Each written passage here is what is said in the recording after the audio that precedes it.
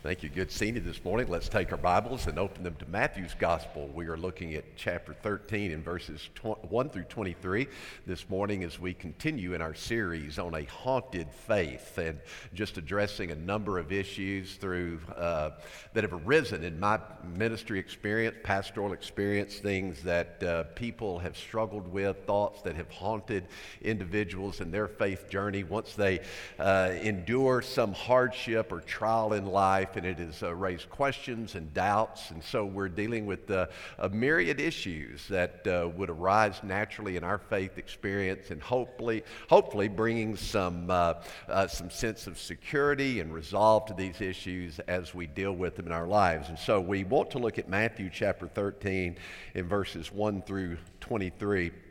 I think we all realize in life that in the doing of anything that matters, anything of substance in our life that we enter into, there's always going to be certain expectations. We just understand that. If you're going to be a college student and you study and you prepare and even pay for courses perhaps on the standardized tests for the ACT and the SAT because you want to attain a certain score, so you get into a certain university and you study and you prepare. Some places will even require you to write an essay or maybe to have a personal interview, and you go through that what can be a rigorous process at some institutions, and you're accepted to the university.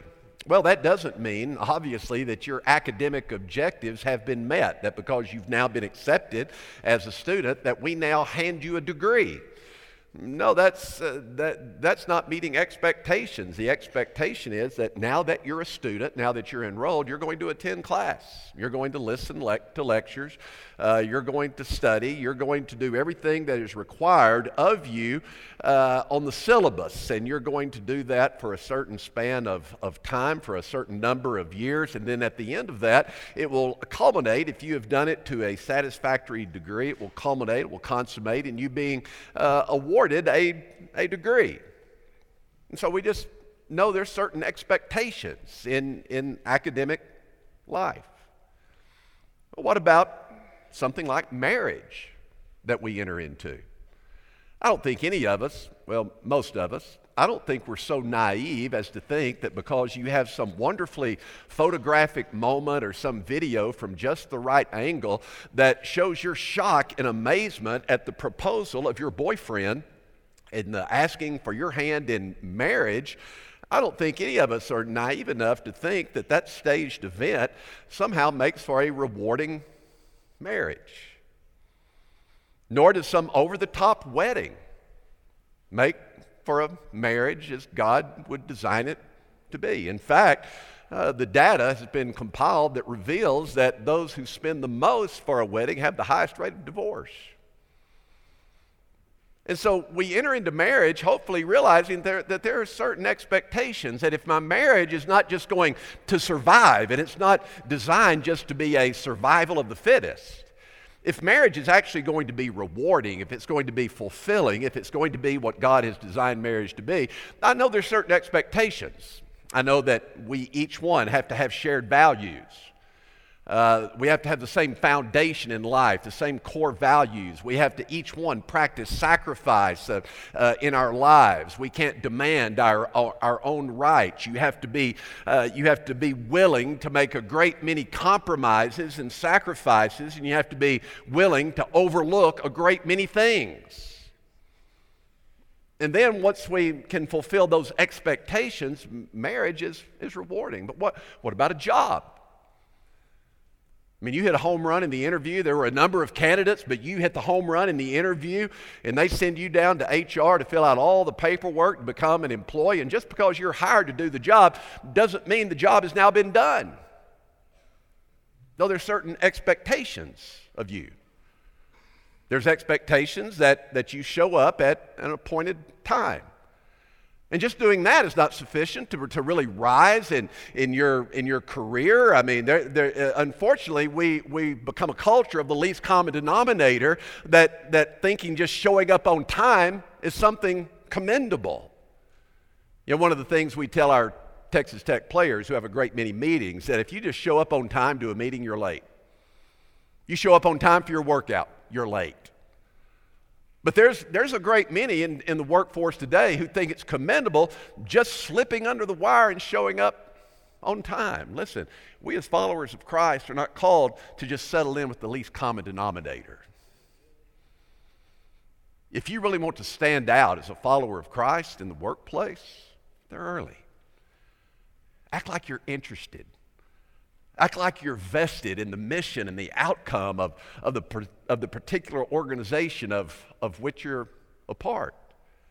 Now, we know that certain expectations have to be met in the workplace if you're going to be a valued employee. Well, the life of faith is no different.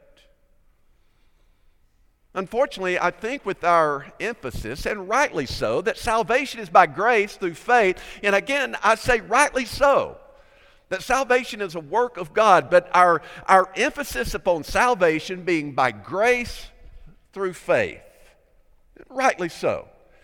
We have put so much emphasis on salvation by grace through faith that, wrongly so, there are no expectations of us who would be the people of God. And unfortunately, I've noticed through the years of pastoral experience that those who are haunted by these suspicions that there are expectations of the life of faith that I've missed out on, oftentimes, or the overwhelming majority of times, it's those who have grown up in church,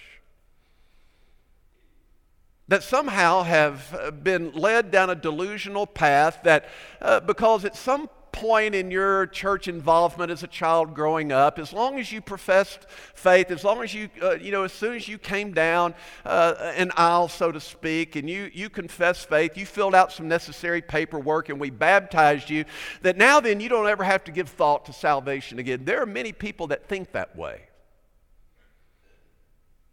But as they grow, and as they seek to stay involved, they start to have these haunting suspicions that there is more expected.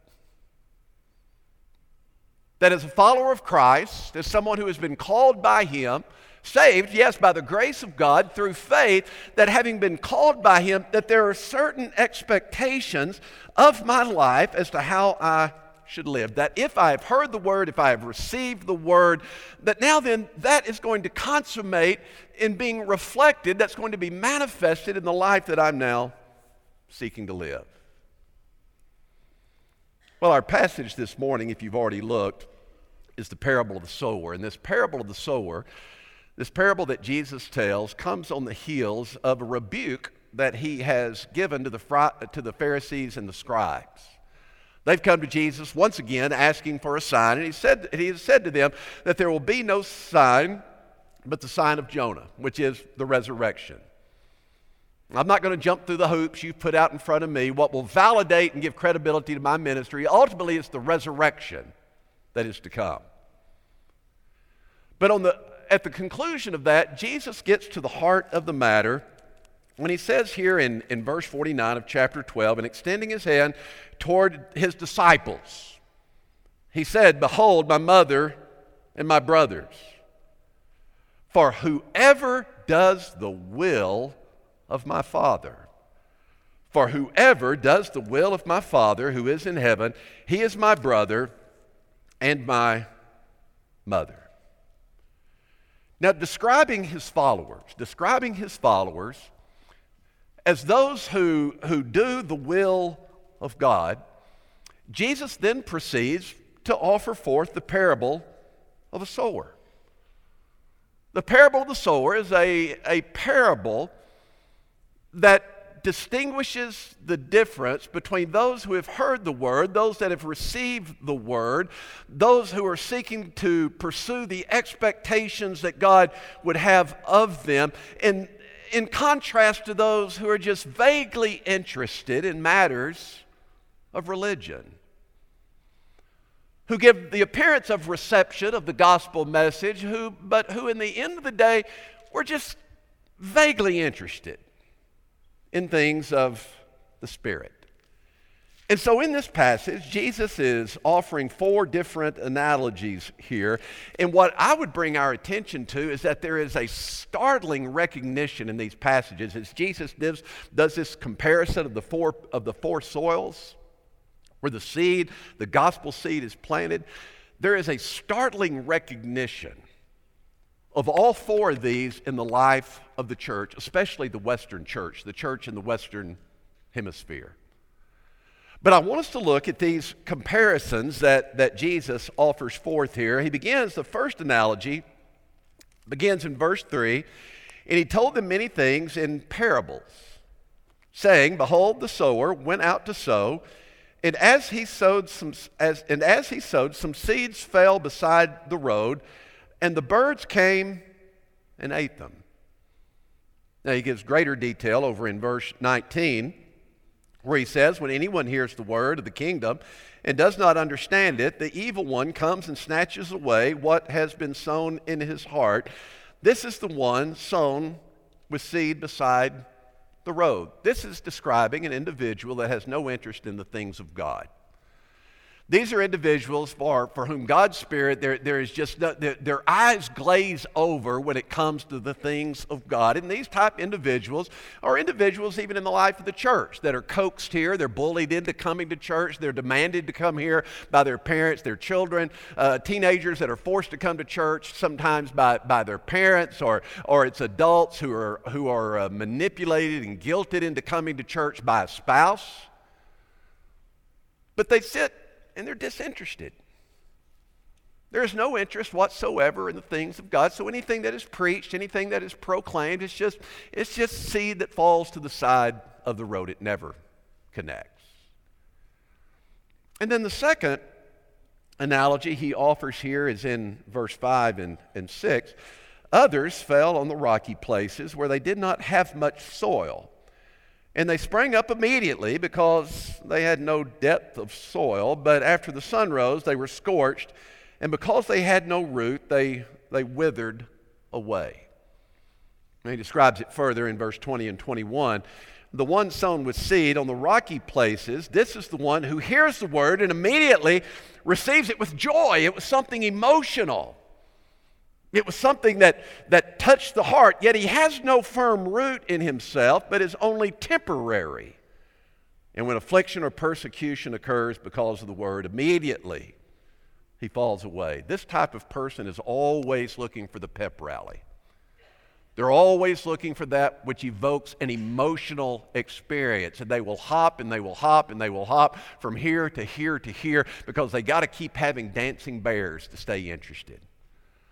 They have to continually be entertained if you're going to be able to keep them for any length of time. These are the ones that go up, we all know them, they go up like a rocket with excitement at the beginning of the supposed faith journey, but they come down like a rock.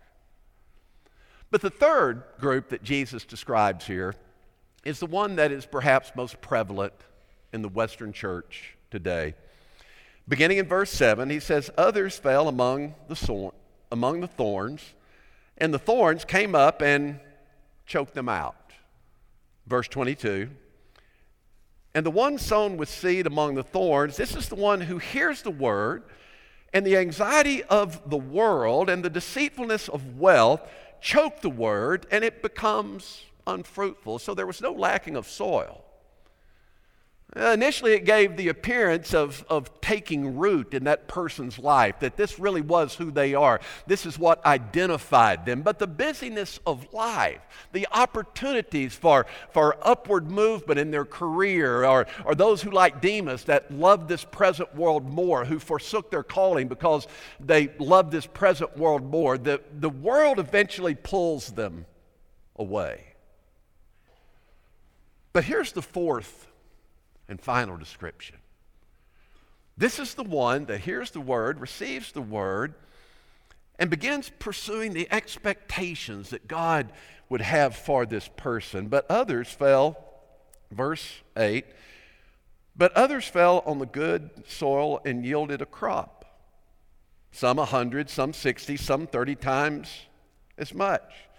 And he says essentially the same thing about this in verse 23. But the one sown with seed on the good soil, this is the one who hears the word and understands it, who indeed bears fruit and produces some 100, some 60, some 30 times as much. These then, Jesus says, are the disciples. These are the true disciples.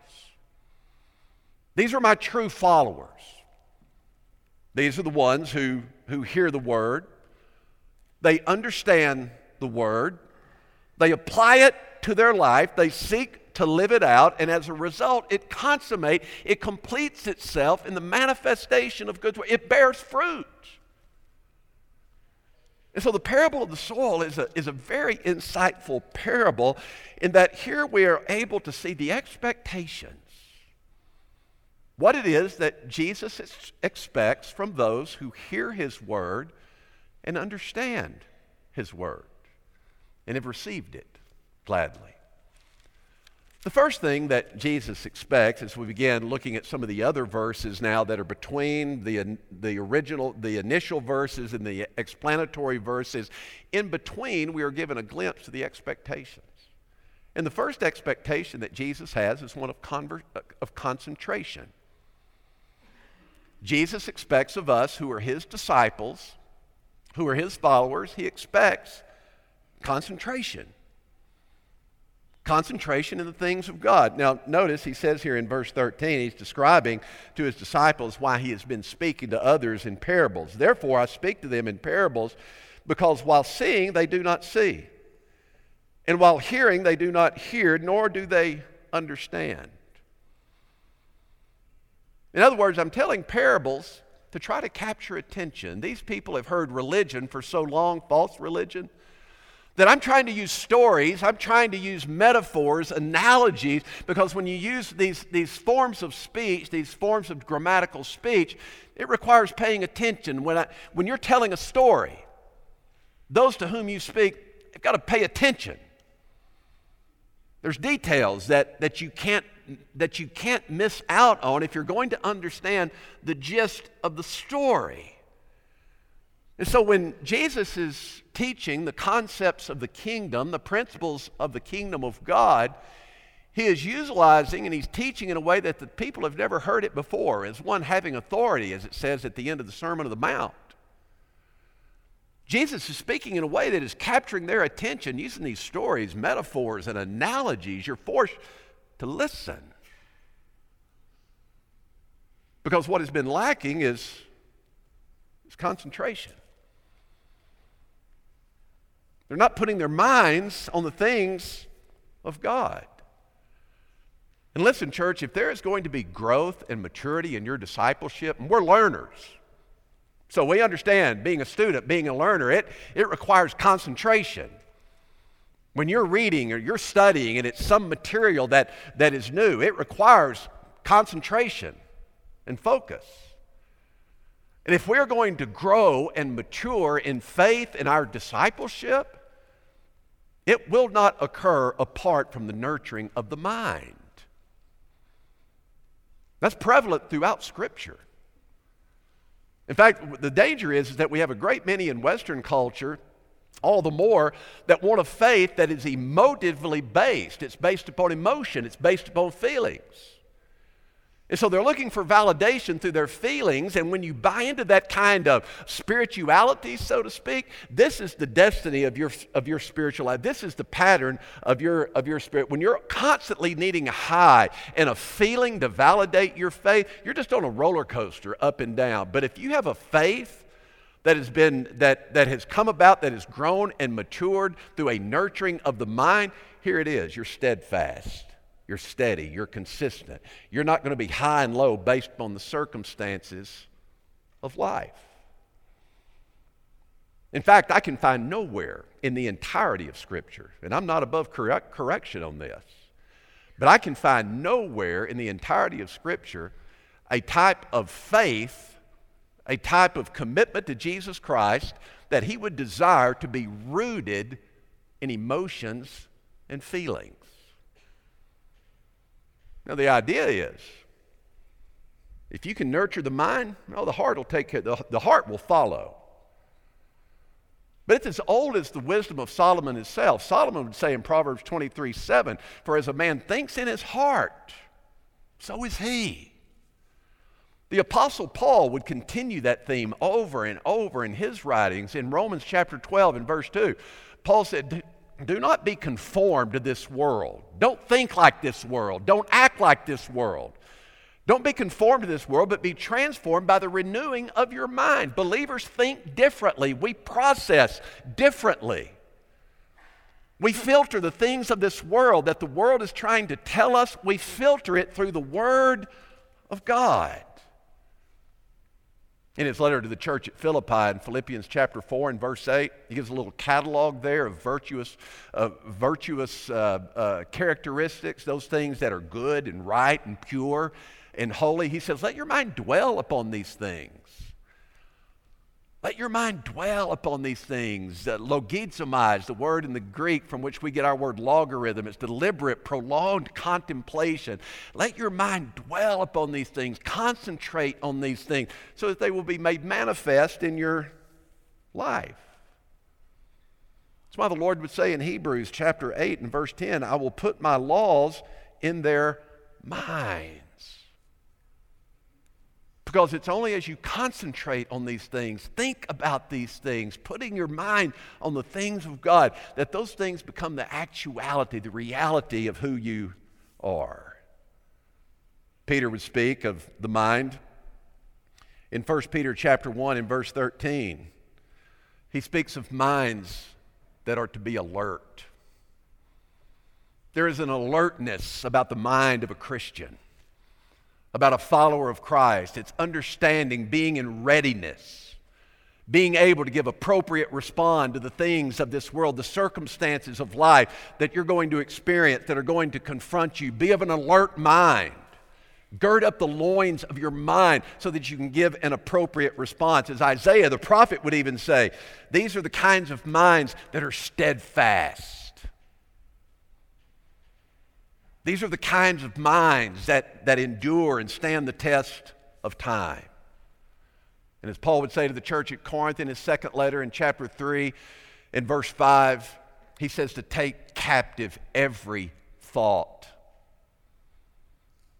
Take captive your thoughts. The world is going to try to inundate your head, try to inundate your mind with a way of thinking that is not godly.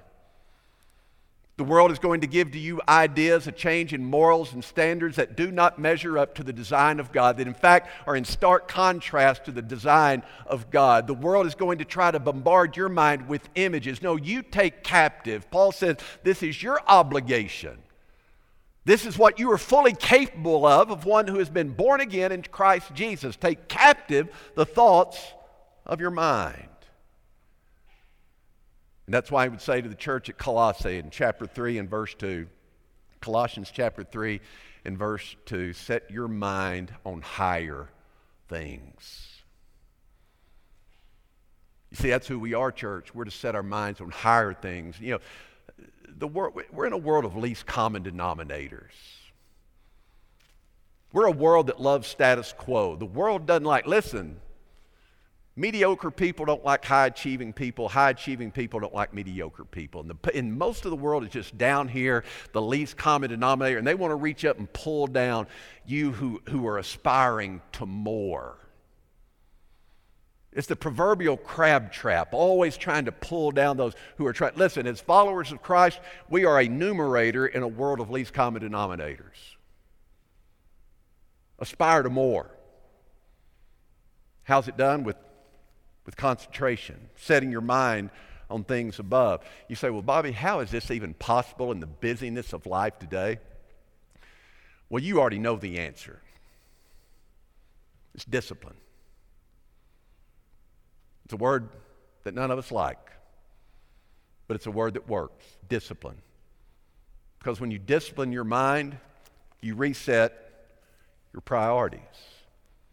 You say, well, Bobby, that's awfully hard. We do it every day. We set our minds on something.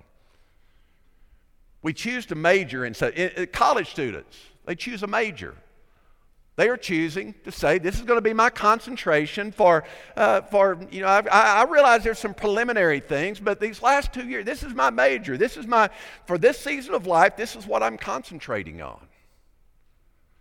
And so we choose what is going to be our concentration. And when we choose to become followers of Jesus Christ, we're saying this is going to be my major in life. From the moment we are born again, from the moment we make that commitment to following after Christ until He calls us home, this is our vocation. This is my major. This is my concentration. And when all of life, under the discipline of Christ's Lordship, when all of life is brought under this umbrella of Christ's Lordship, well, it'll change your priorities. All of a sudden, these things, if you're really seeking to make this the priority of your life, bringing your life under this umbrella of the Lordship of Jesus Christ, when that is really your passion and your pursuit, you know what happens is you find out all these things that just draw from you, that seek your time and attention and your resources, all these things that we all feel pulling at us. When this Lordship is really our pursuit, all these things kind of get put in a different perspective. We found out this thing over here I thought was so important, that's baggage, that's dead weight. I don't need it anymore. This over here that I used to allow to get so much time of my day or my week, it's really not that important. I'm not doing it anymore. It's about what are you concentrating on in life? What are you setting your mind to? You're setting it on something. And so as followers of Christ, we're saying, I'm setting my mind on the things of God. This is my vocation. Everything else is ancillary. The second thing Jesus points to in regard to expectations is not just concentration, but also consecration, which may be at the heart of the issue. Notice in verses 14 and 15, and in their case, the prophecy of Isaiah is being fulfilled, which says, and Isaiah is speaking to his people, and understand that the prophets are always speaking to the people of God. Prophets don't concern themselves with the world. It's the people of God that have the expectation of godly living. So whenever you read the prophets, as we are here reading Isaiah, the prophets always speak to the people of God because they bear the burden of expectation. You shall keep on listening, but shall not understand. And you shall keep on looking, but shall not perceive. For the heart of this people has become dull. With their ears they scarcely hear, and they have closed their eyes. Otherwise they might see with their eyes, hear with their ears, understand with their heart, and return, and I would heal them. Now what he's talking about, the fact that the people of God, that their hearts have become dull, it means that they have failed to properly realize that they are a people that have been consecrated by God.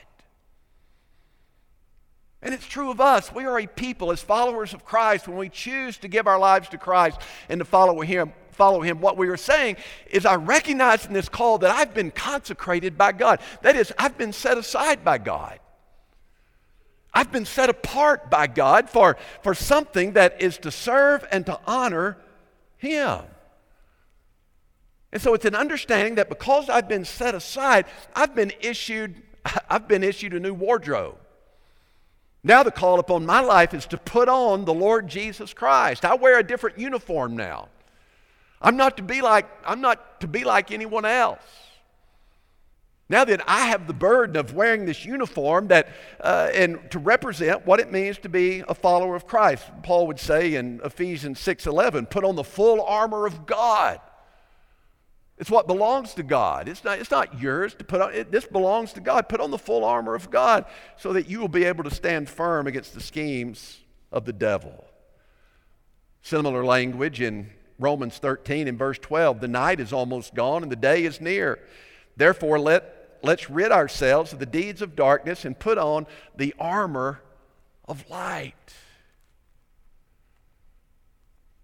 And so what we discern from this is that this life of faith for which we have been consecrated, set aside, it's not it's not just believing the right things. The belief, and I'm going to use the biblical definition of belief because the Western present day definition of belief is just offering intellectual assent to certain facts, to certain precepts.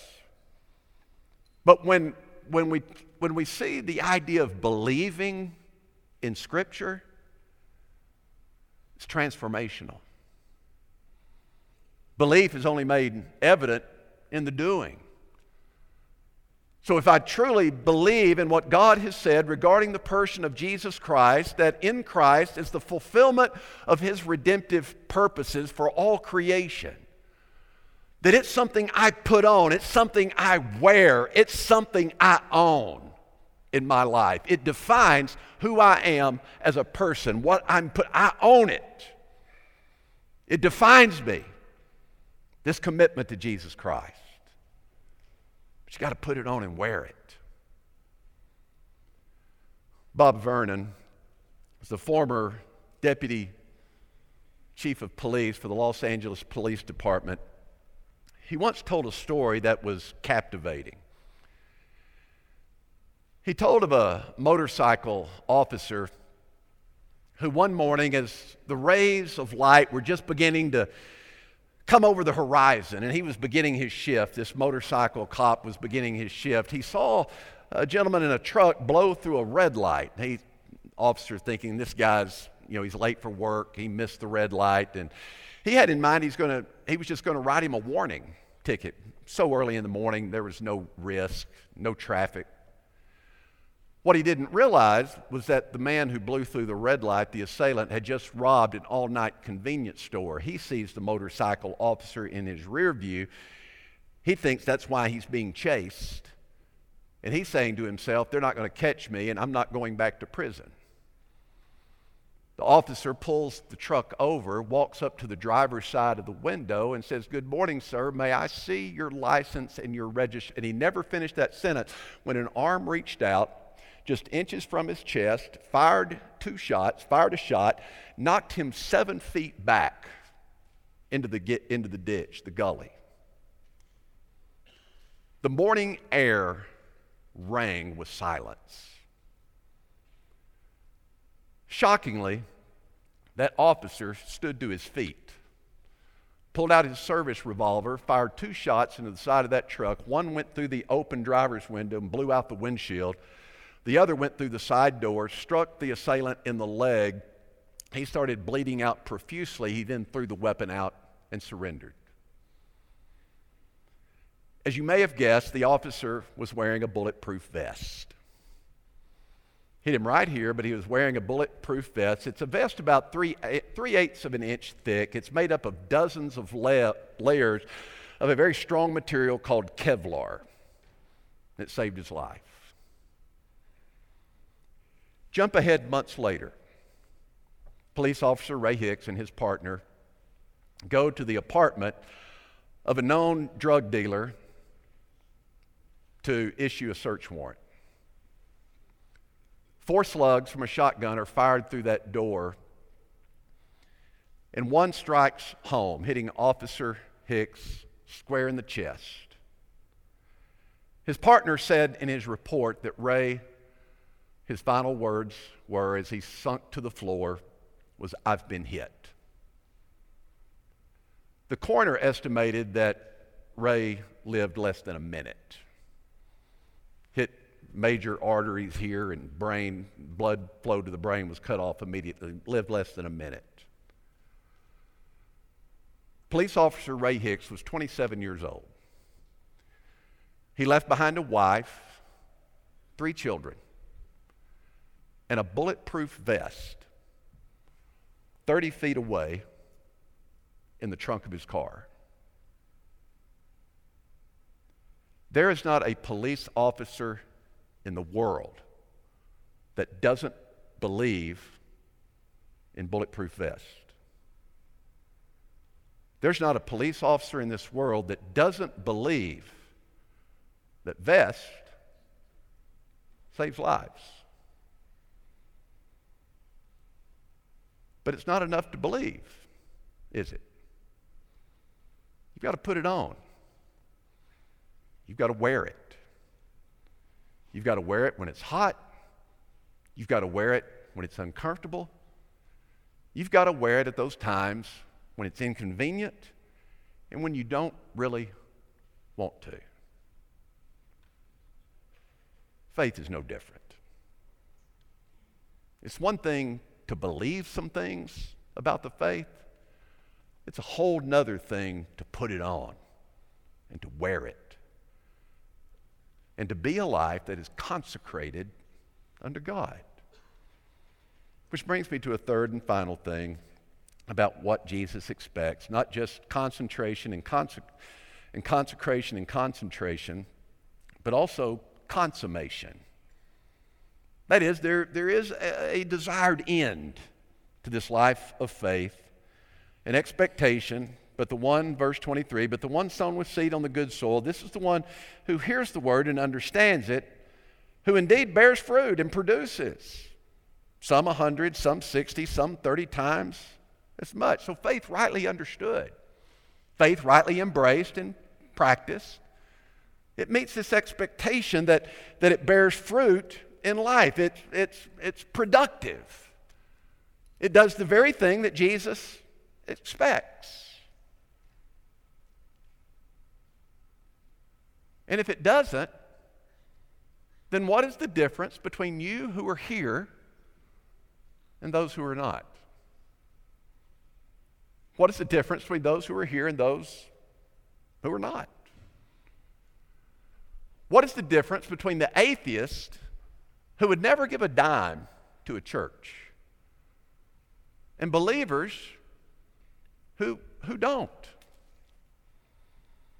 What's the difference between the skeptic who would never for a moment consider picking up the Bible and reading it and studying it, and the confessing believer who doesn't? There's no difference at all. There are expectations that we are expected to pursue and to chase after in our life. Jesus expects, as you have hauntingly suspected, he expects concentration, focus. He expects consecration, that we understand who we are, set apart for God. And he expects that our faith is consummated in productivity, a life that bears the fruit of the Spirit. Let's pray together. Our Father, if anything, might we understand that we are a people called by you, set apart for your service. That yes, we are a people saved by grace through faith, but with that wondrous experience of transformation, that with that is the expectation of what it is and how it looks to be a people of God.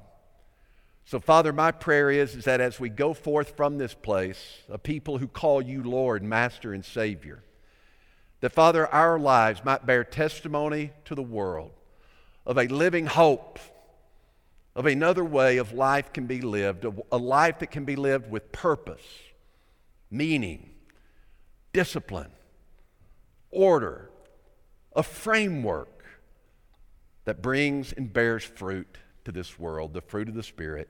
In Jesus' name I pray, amen.